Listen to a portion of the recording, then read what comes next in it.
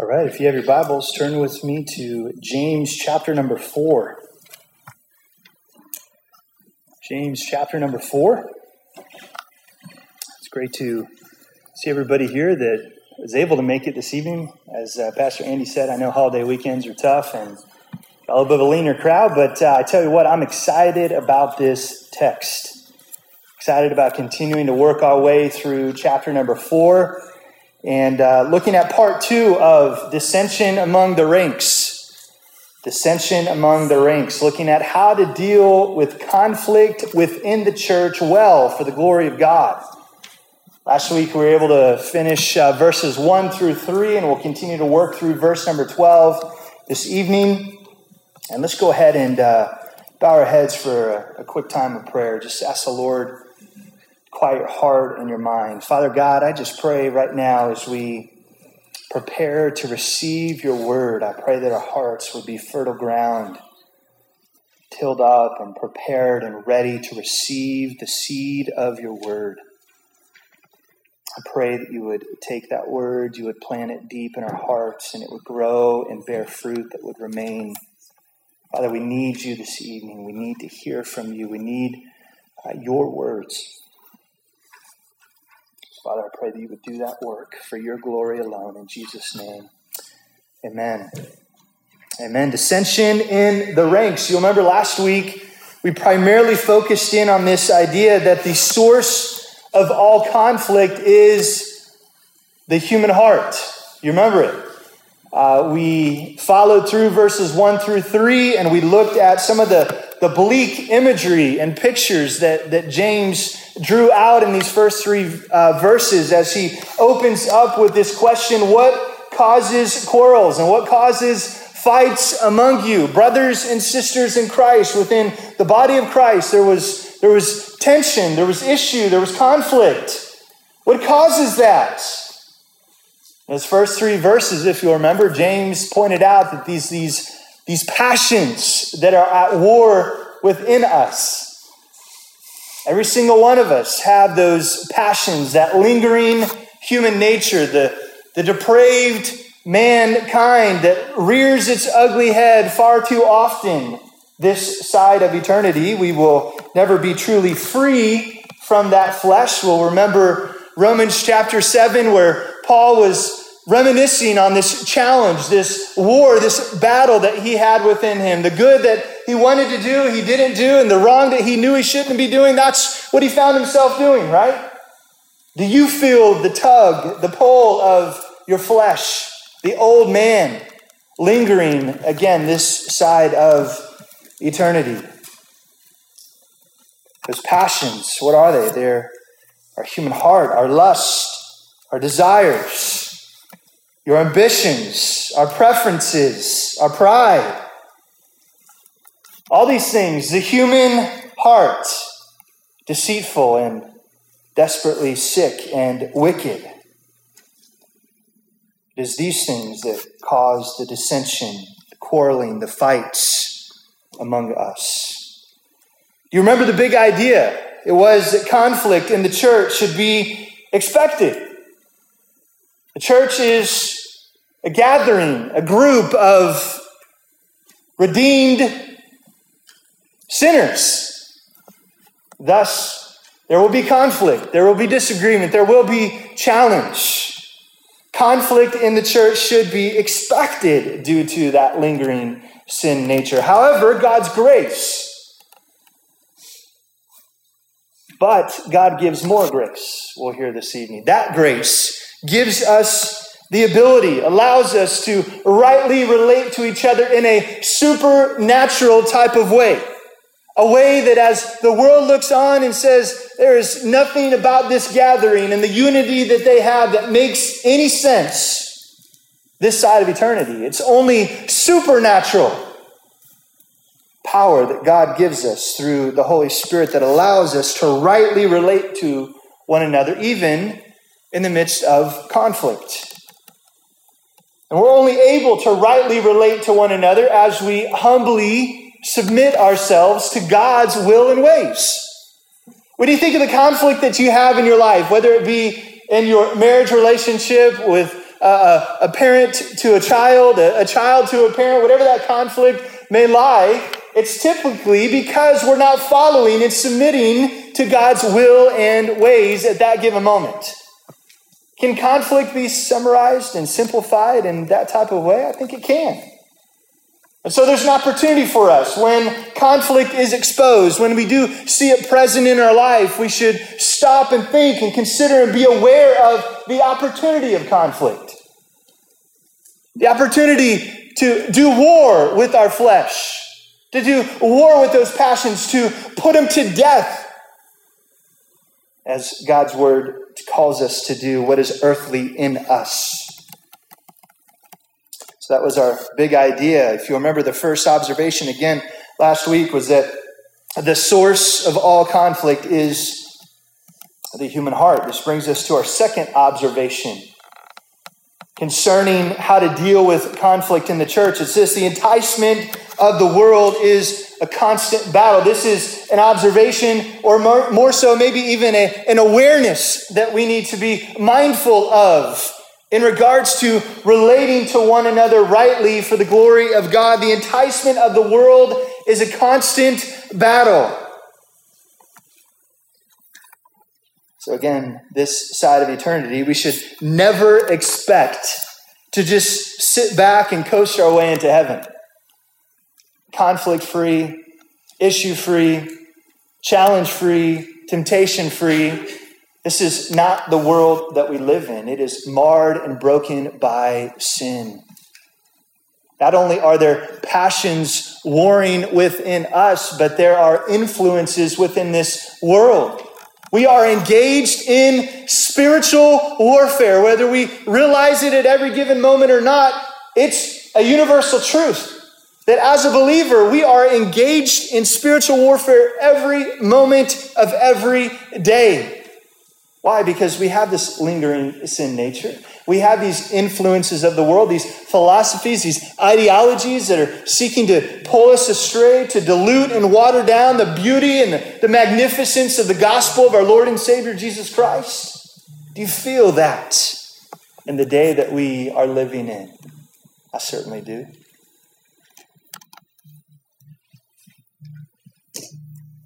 Spiritual warfare.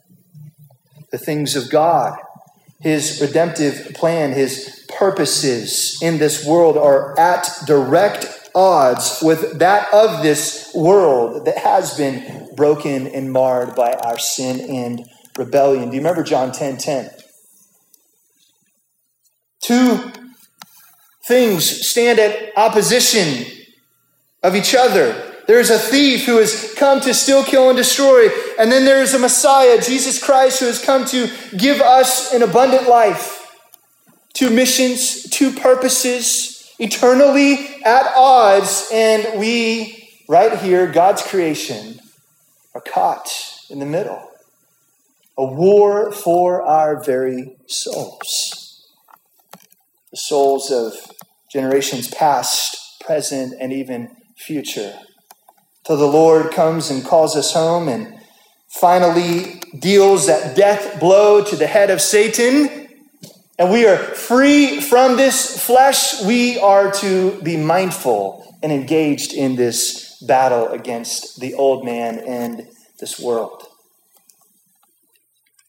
So again, verses 1-3 focused our attention on this depravity of our own human heart. Because of this sin nature that James exposed in verses 1-3, we should come to no other conclusion than this: we are absolutely 100% incapable of doing anything to help ourselves. Do you understand that? Do you believe that? Do you know that I, in and of myself, and my strength, and my flesh, my wisdom, my knowledge, I am incapable of doing anything to help myself spiritually? Therefore, we are in desperate need of saving. Apart from God's grace that we will certainly look at this evening, apart from His mercy in our lives, we will fall prey to the passions that are at war within us. We will. And when we fall prey to these passions that are at war within us, and then we engage with other believers that are also doing battle and war with their passions within themselves, we're going to come in conflict with each other. We're going to have issue with how somebody is thinking or responding or speaking or acting or something to that nature. We're going to be in conflict with one another. And what are we to do? So here in our text again, James reminds us that we should not only be concerned about our own hearts, but we should be fully aware of the influence and the enticement of the world. It is active, alive, and right now today it is well. We have the benefit of holding the completed canon of scriptures, and so we know that the world will pass away.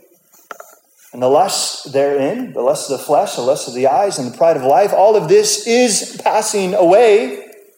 It will be destroyed once and for all. But until then, we engage. We are aware. We are to stand fast, to press on. So verse 4 points us to this second influence that causes these quarrels and fights among us. Look with me at verse number 4. It starts out with this bold statement. You adulterous people, do you not know that friendship with the world is enmity with God? Therefore, whoever wishes to be a friend of the world makes himself an enemy of God. So this first phrase, you adulterous people, the Greek word here is in the vocative form is actually feminine, so it could be translated, you adulteresses. Why would it have this feminine nature to it? Because it would allude back to the nation of Israel and that marital relationship between God and his covenant people, his bride. And so much so, James is pulling that type of imagery forward, and he would want them to understand as the church that we are the bride of Christ. And so he's seeking to help them understand the warning, the weight of playing footsies with the world. The devastating effect and impact that is going on, maybe unseen and potentially unfelt at first glance, but we are an adulterous people when we desire to be friends with the world. This would have resonated and be understood clearly with his Jewish audience. They would remember that Old Testament imagery. They would remember that adultery type of illustration and in regards to the relationship with the Lord. They would have remembered the nation of Israel as sojourners in a foreign land. The influences that they battled and struggled with through their time and through history. They would have remembered the Ten Commandments. Do you remember the first two? You shall have no other gods before me, and you shall make no idols. This is God making a clear statement around the commitment and loyalty that his people are to have in this covenant relationship with the Lord. James is pulling all this imagery forward with this statement, you adulterous people.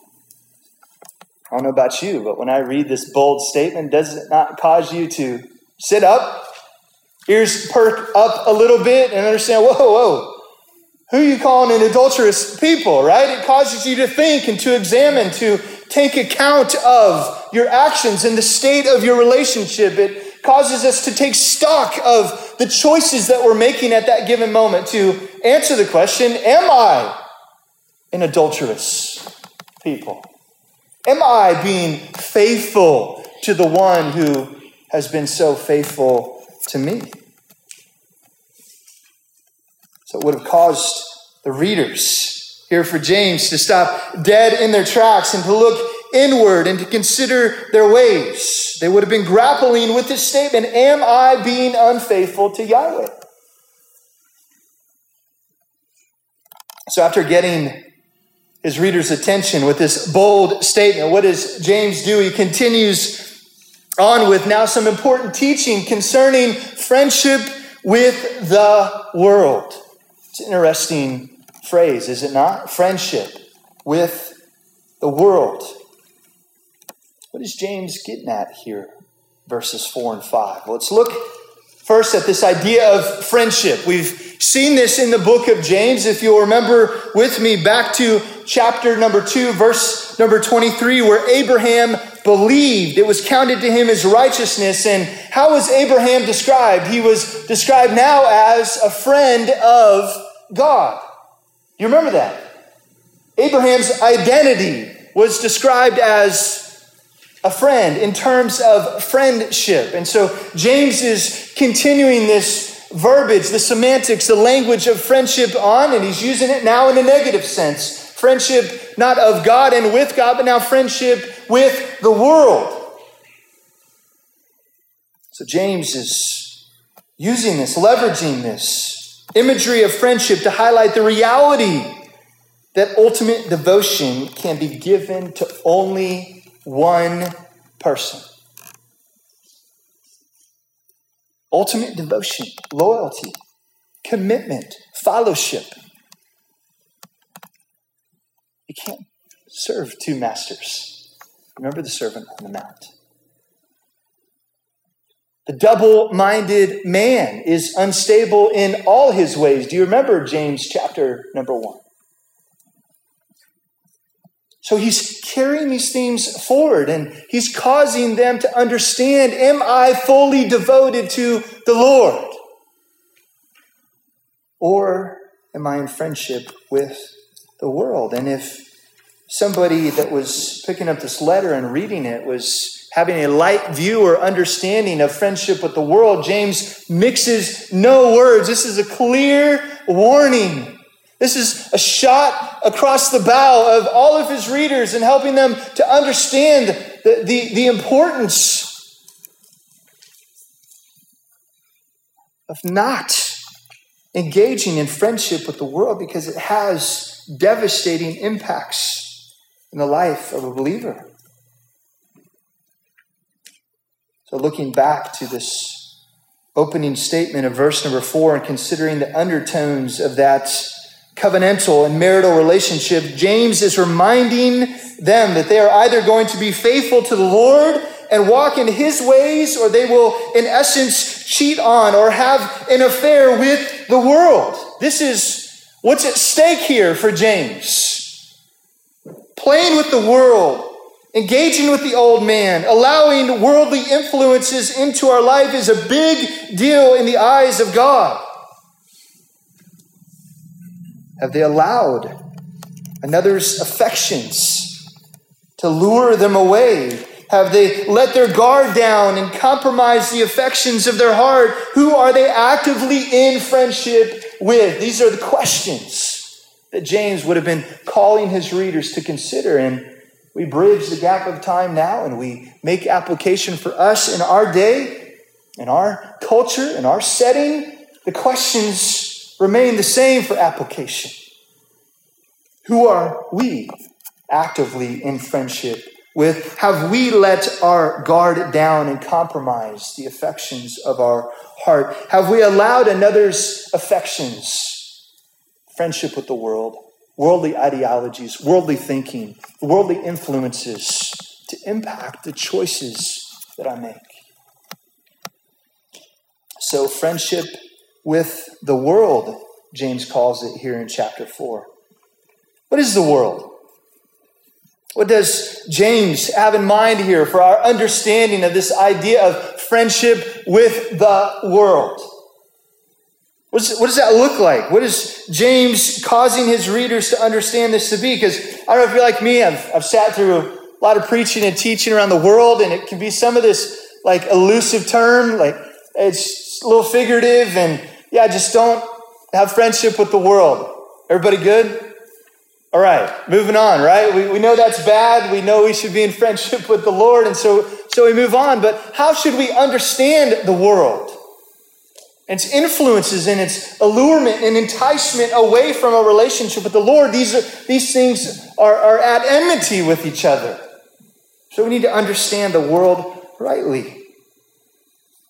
One commentator described it as being united closely with the values that would be antithetical to God and his kingdom. Friendship with the world could mean that we are united closely with values that would be antithetical to God and his kingdom. So looking back at our previous chapters, the teaching of James in our context, what could that look like? It could be seen in our speech.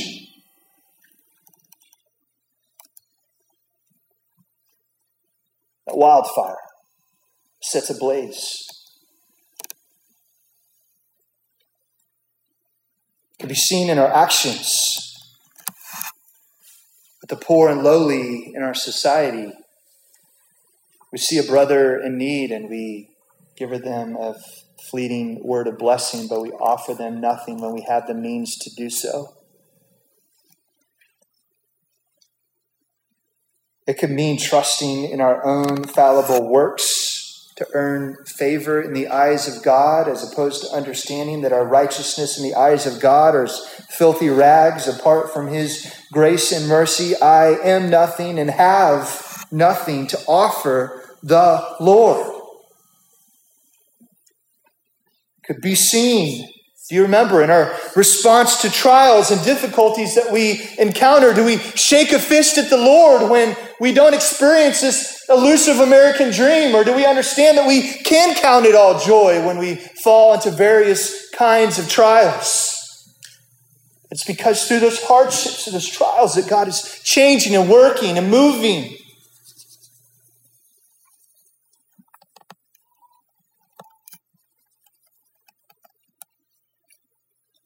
To hold these values that are antithetical to God and his kingdom, to hitch our wagon proverbially to those things and to act upon them, it's to be in a friendship with the world.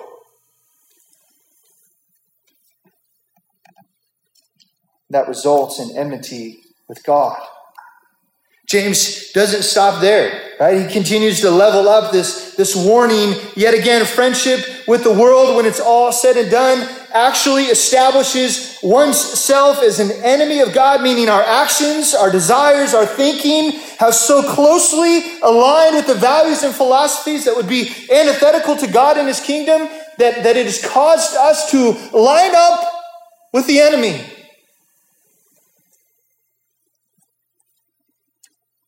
Within that spiritual warfare, we are not aligned with God and his will and his purposes. We are not pursuing his redemptive plan for the nations. We are not heralding the gospel. We're not denying ourselves, taking up our cross and following him. We are not counting it all joy when we fall into various kinds of trials. We are not looking and seeing needs and opportunities and engaging as the Lord would lay on our hearts. We are using our speech to tear down and to destroy, and to slander, and to hurt, so that we can get a step up. We're allowing friendship with the world to be our way.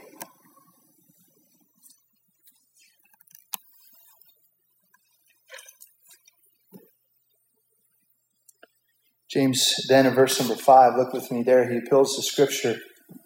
He says, "Or do you suppose it is to no purpose that the Scripture says he yearns jealously over the Spirit that he has made to dwell in us?" So he looks to Scripture in verse number 5 to help support his teaching on this topic. Do you see it there? Again, James poses another question. He leverages lots of questions in his teaching, doesn't he? Are you seeing that? Questions are causing you to think, to stop, and to pause, and to consider your way. He does it yet again. Do you suppose that there's no purpose that the Scripture declares and gives testimony that God yearns jealously for the Spirit that he has placed in mankind? It's interesting in this section here that James is not looking to a direct quotation from the Old Testament here. Rather, he is pointing to this broader testimony of the Old Testament, where we can clearly see a frequent theme of God's jealous affection towards his covenant people. We see this in Genesis, Exodus, Deuteronomy, other places where God demands our ultimate loyalty. Do you remember those testimonies in Scripture?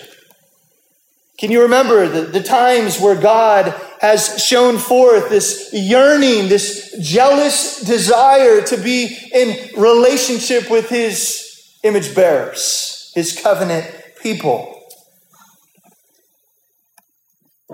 Just as a husband serves as the covenant bearer and protector within the marriage, God certainly, he, meaning spouse, would certainly never stand idly by while the covenant that he made with his wife in marriage would be compromised by allowing his wife to express affections towards another man. Men, you would never stand for that.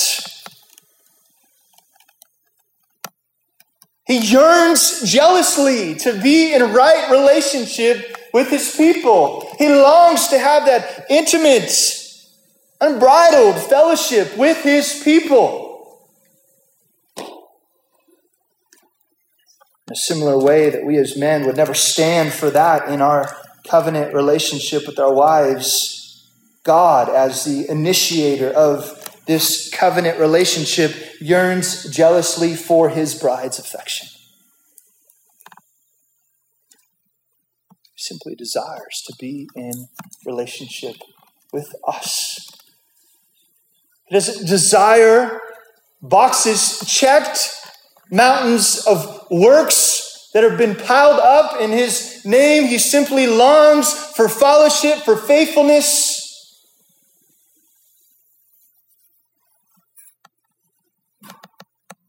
Do you understand your relationship rightly in those terms? One commentator summarized it well. God's holy demand for his people's unadulterated loyalty is clear. His holy demand. This isn't some rogue, jealous boyfriend or spouse who is keeping his wife from other good and right relationships. This is a holy demand. God has created us for his glory. God desires us to be in relationship with him. This is a holy and right demand that is owed to the Lord as creator of all things. He demands for his people's unadulterated loyalty. So that being said, James quickly runs to the aid of his potentially overwhelmed and defeated readers at this stage of his letter. What does he do? What does James do in verse number 6? James infuses an incredible amount of gospel hope into his readers. We have nothing to offer. We are quick to wander. We have these passions at war within us. The old man is waging a war against us. We have this influence and enticement and allurement of the world that is right there. The burden of that weight can feel heavy when taken on ourselves. But aren't you thankful for the great exchange of the gospel? The great exchange that Christ takes our unrighteousness, and in his grace and mercy, he gives us his righteousness. That's why Jesus can say, "Come to me. My yoke is easy and my burden is light." Because there is no demand of the law on us. There is no checks in the boxes that we have to make on our own strength and our own way and our own wisdom. That has all been lifted from us. The law has been perfectly fulfilled in Jesus Christ. And he went to the cross and he shed his blood, and he says, confess with your mouth, believe in your heart that God raised him from the dead, and you will be saved. The simple, gracious beauty of the gospel. Jesus takes my sin, pays for them perfectly, and offers me his perfect righteousness. Because if you remember Abraham back in chapter 2, what was the condition to be in friendship with God? Was it not righteousness? Abraham believed, and it was counted to him as what? Righteousness. Therefore, he was a friend of God. So this is the beauty of this story. We are in desperate need of saving. Our future is bleak in our own strength and in our own way. But God, we see it in verse number 6. You see it there. But he gives more grace. I love that verse. I love that phrase. My passions that are at war. Friendship with the world, enmity with God. That future is bleak. Verse 6, but he gives more grace. Next point we're going to look at this evening is the grace of God is standing ready for the humble of heart. The grace of God is standing ready for the humble of heart. The jealous expectations of a holy God can feel unattainable at times, but here we are. But he gives more grace. And it is that very grace that is so sufficient for us in our time of weakness. When we feel crushed against the weight of a jealous God, when we feel like we just can't match up or we can't keep expectations as they should be, when we can't obey as consistently as we should, when the passions are at war within us, when we find ourselves aligning and following the ideologies and the philosophies and the ways of the world, he gives more grace, and that grace is sufficient for us in our time of weakness. Is it not? Are you thankful for God's grace in your weakness? When you can't measure up? When you can't do it the way you should? Are you thankful for God's grace?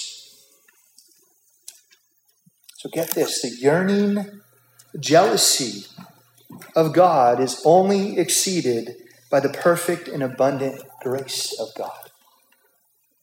Did you get that?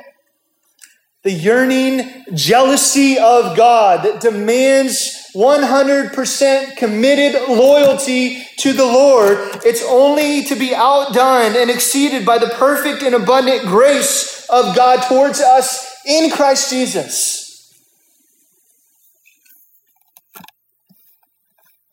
So what does James do? He follows up this beautiful statement, but he gives more grace with a direct quote from the Proverbs. Proverbs 3, verse 34. God opposes the proud, but gives grace to the humble. Our second point tonight is that the grace of God is standing ready. It's standing ready for whom? The humble of heart. So thankful Pastor Andy tweaked some of our text of our songs and included this simple reality. God opposes the proud, but he gives grace to whom? The humble. God is eager to forgive. Just as he yearns jealously for your affection, he is eager, willing, and ready to offer grace in our time of need. He's eager to forgive. He's eager to restore. He's eager to welcome back all who come to him in a spirit of humility. There's one responsibility that we have, and it's humility. It's recognizing that God is the God of all creation, right? He's the Alpha and the Omega, the first and the last. He created all things. That God is creator and we are the creation. There's humility that's simply exercised. There's a disposition and a demeanor that God desires from us, and it's simple humility. He opposes the proud. This stands in connection with enmity with God. When we think of friendship with the world, it's a denial of God's sovereignty and providence in our life. In our pride, in our arrogance, we say, hey, you know what? God, you are not enough. As we sang last week, Christ is not. You're not, Christ. I'm missing out on something. I need something else. I need something more. So I'm going to take matters into my own hand. I'm going to pursue my own way, my own time. I'm going to pursue the passions that are in my heart. And I'm going to align with the world in friendship. God's grace is standing ready for us, and it simply needs humility to be deployed into our life in that moment of need. So humility is the foundation upon which God grows and strengthens his relationship with his covenant people. Humility is the foundation that our relationship with God rises and falls upon. It's critical, mission critical to maintaining a right relationship with the Lord. Without humility, it's impossible.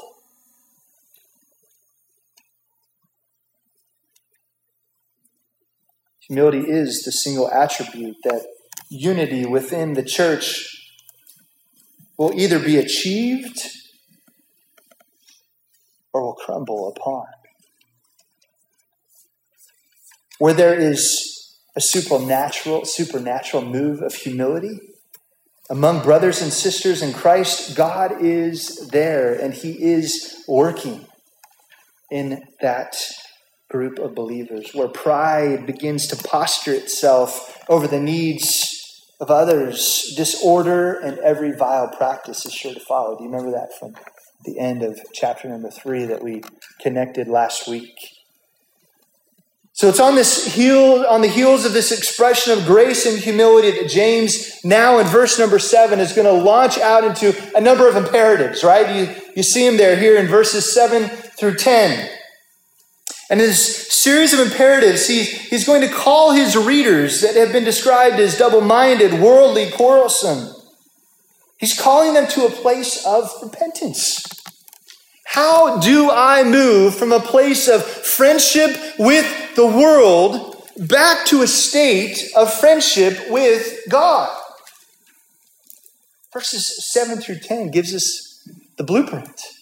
Gives us a playbook, if you will, for us to follow and to consider how we get back on track in our relationship with the Lord. What does the Lord use? What grace does he bring into our life to draw us back to himself? It's verses 7 through 10. Look at me, verse number 7. It says this: submit yourselves, therefore, to God. Resist the devil, and he will flee from you. Draw near to God, and he will draw near to you. Cleanse your hands, you sinners. Purify your hearts, you double-minded. Be wretched and mourn and weep. Let your laughter be turned to mourning and your joy to gloom. Humble yourselves before the Lord, and he will exalt you.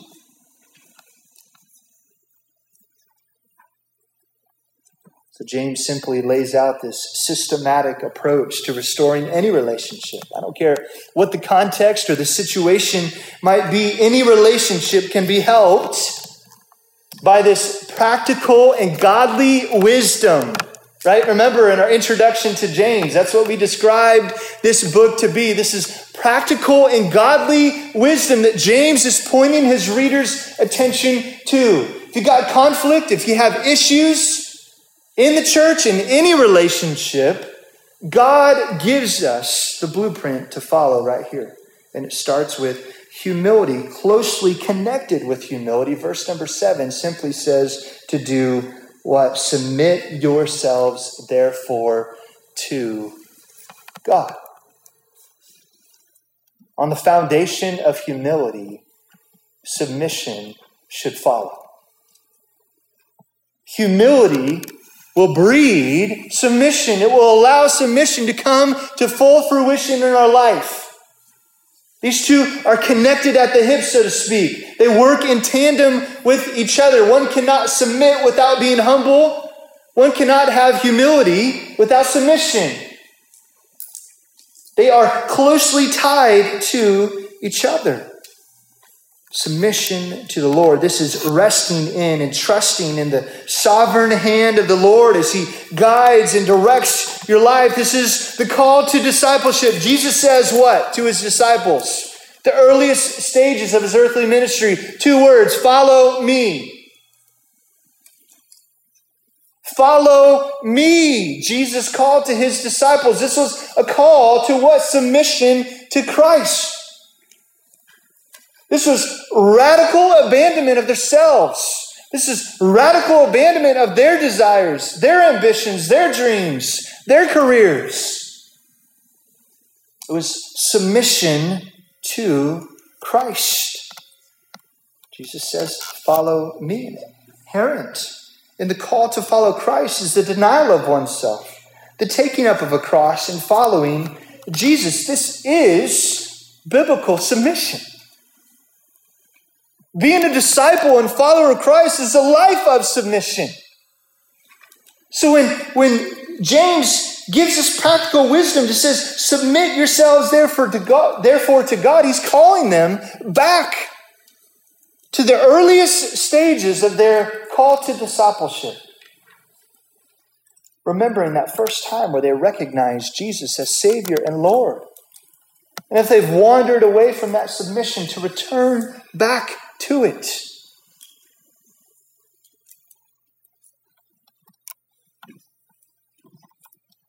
Second, James offers another imperative, but he deploys this idea of parallelism. Right? He will give an imperative and then he will offer a response that the Lord gives as this imperative is obeyed. Or a positive outcome that will follow. We see this in the following verses. Resist the devil, and what will happen? He will flee from you. Draw near to God, and He will draw near to you. This is God standing ready to embrace the wayward child. He longs to experience this fellowship with His bride. This next imperative that follows, drawing near to God, it kicks off a subset of imperatives that focus in on godly sorrow.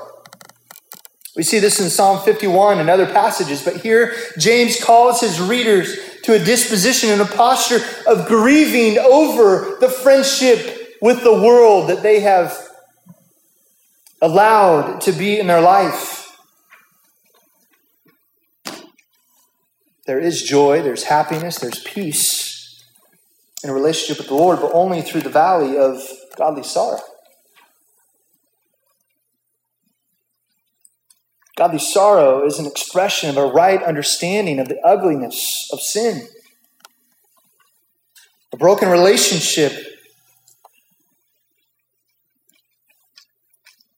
The source of all conflict is the human heart. The enticement of the world is a constant battle. The grace of God is standing ready for the humble at heart.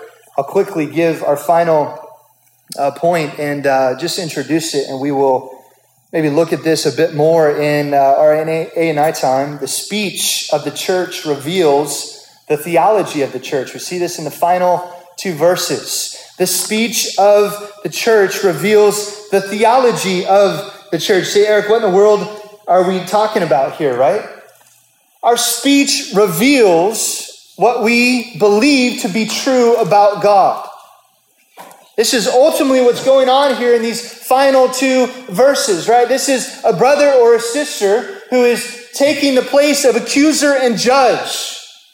They are leveraging the law for their own gain. They are manipulating and leveraging the law over somebody else within the body of Christ, and they have placed themselves as judge. And in doing so, they've completely disregarded the command of the law to us as brothers and sisters in Christ to love our neighbor as ourselves. So instead of loving and encouraging and helping, they are condemning they're judging, they're holding down a brother or sister in Christ.